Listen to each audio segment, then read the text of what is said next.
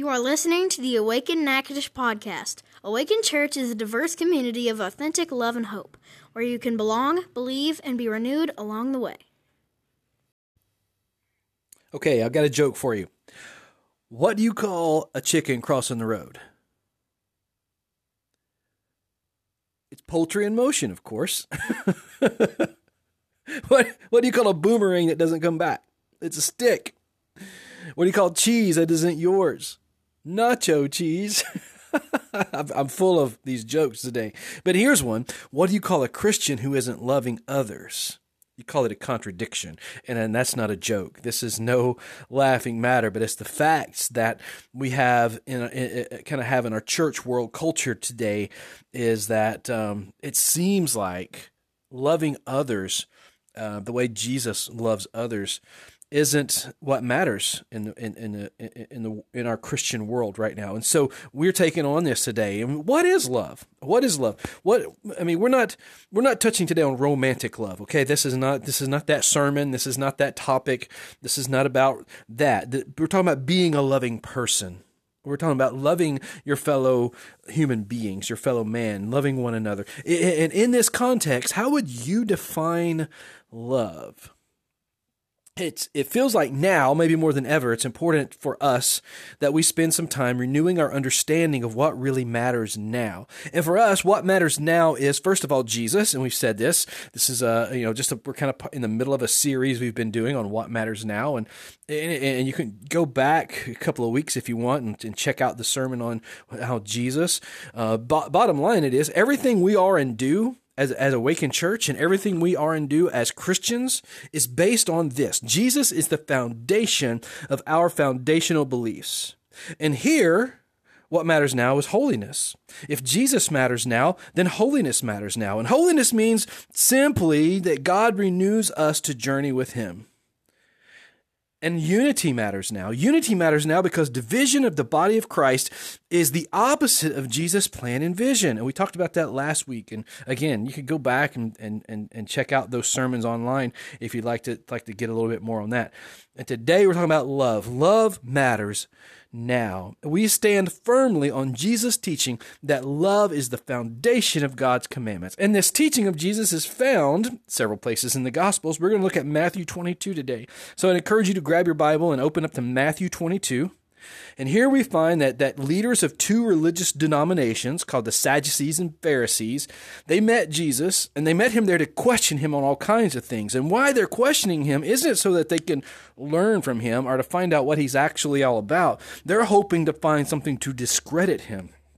And so the thing about Jesus is Jesus answers their questions brilliantly. And so we're going to pick up this story where Jesus gives us like the foundation of all God's commandments is love in the midst of this conversation that's happening here.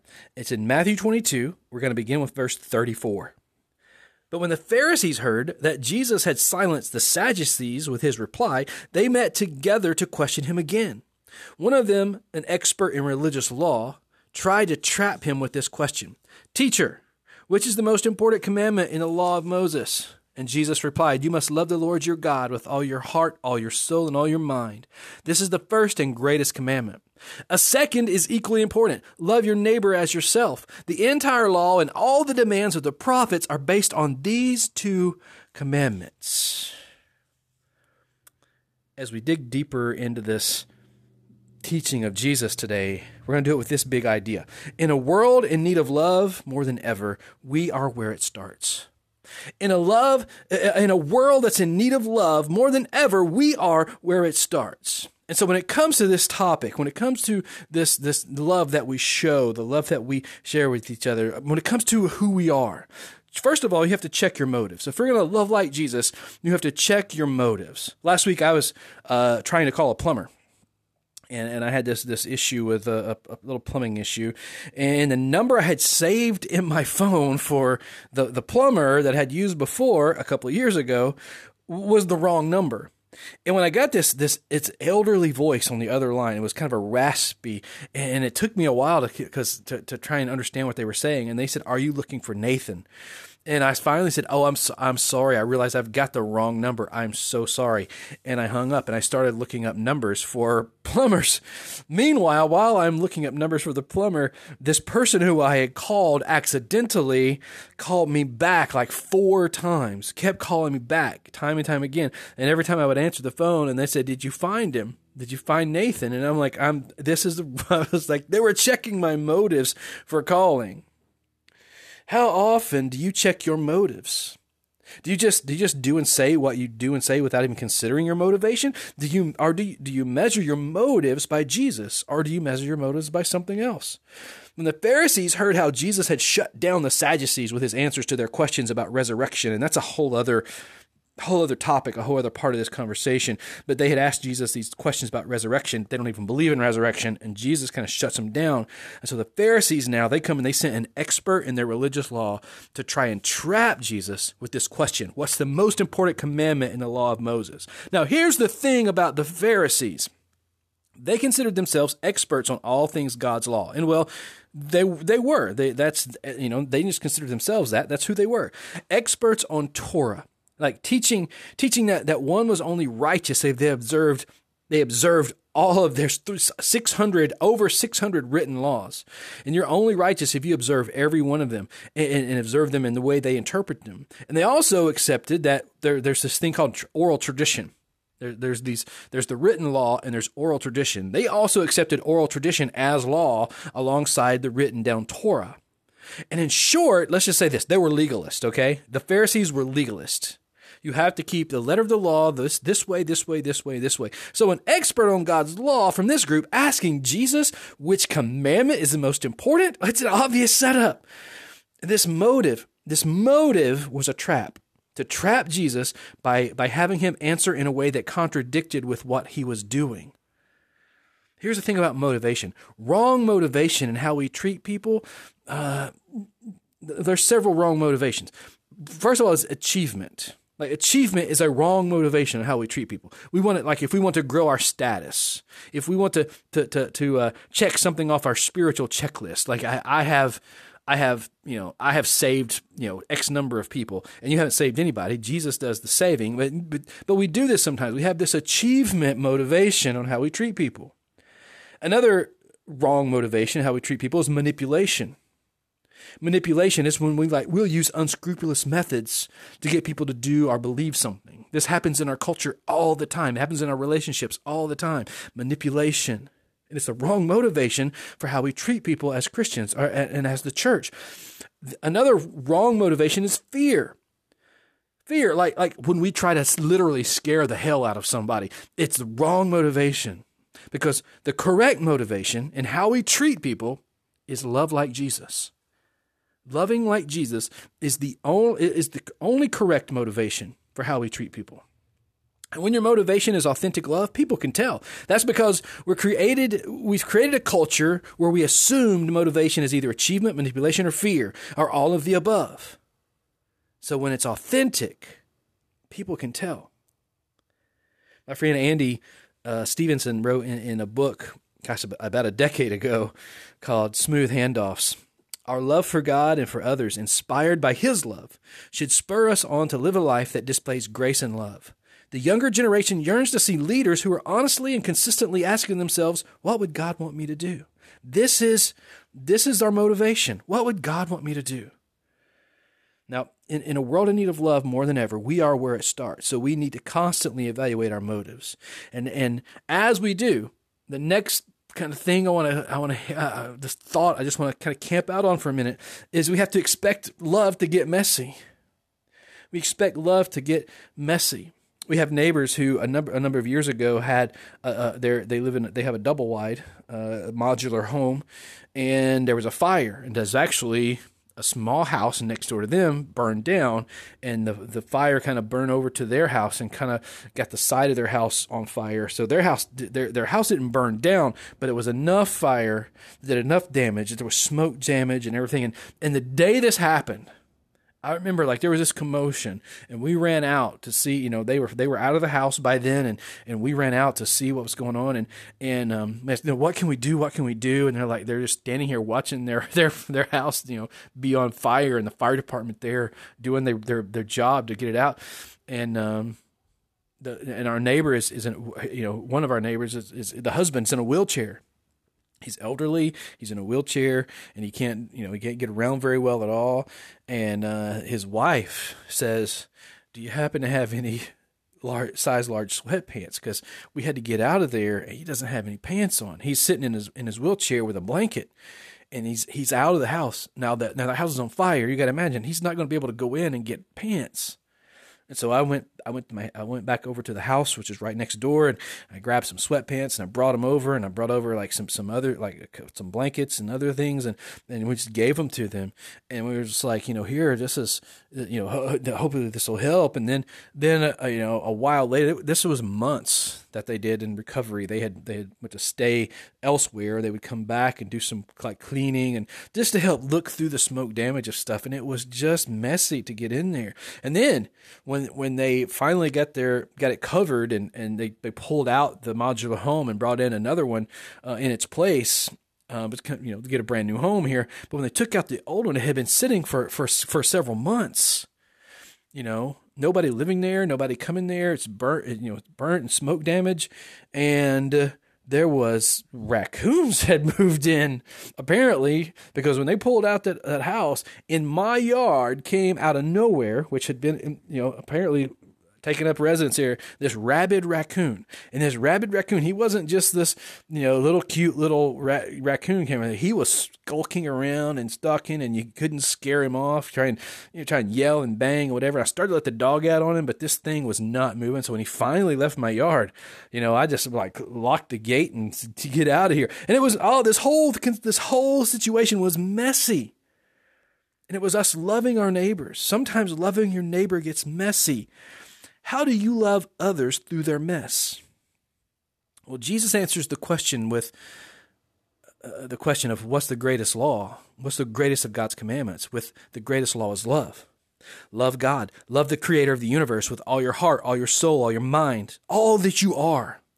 And not stopping there, Jesus adds a second law is equally important. He says it's not second in importance. It's a second law. It's equally important.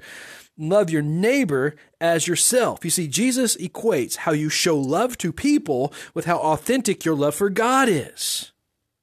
We find one of Jesus' closest followers, John, writing in 1 John 4:20, "Whoever claims to love God, yet hates a brother or sister is a liar. For whoever does not love their brother and sister whom they have seen cannot love God whom they have not seen." So if you're serious about becoming more like Jesus, and being the body of Christ, like with all our heart, all our soul, and all our mind, it will get messy. Not always, but eventually, loving like Jesus means getting your hands dirty. We see ourselves when it comes to Awakened Church and what matters now and who we are. We see ourselves becoming a diverse community of authentic love. So the real question is, are you willing to get your hands dirty?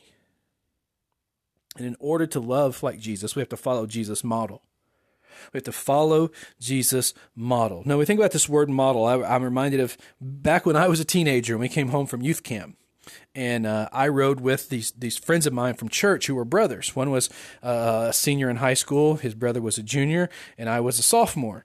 And we all went to camp together. And he drove us to camp. And when we came back from camp, one of my friend James, we went to their house when we came back from camp, and James had received this model camper award. We were talking about camp, and our team had a team at camp. We'd all been on the same group, and we had won every kind of volleyball thing you could win because volleyball was our jam. But James had received this model camper award, and I'll never forget his dad. His dad is such a jokester. He says, "You know what a model is, right? You win the model camper award, and a model is a small, cheap imitation of the actual thing."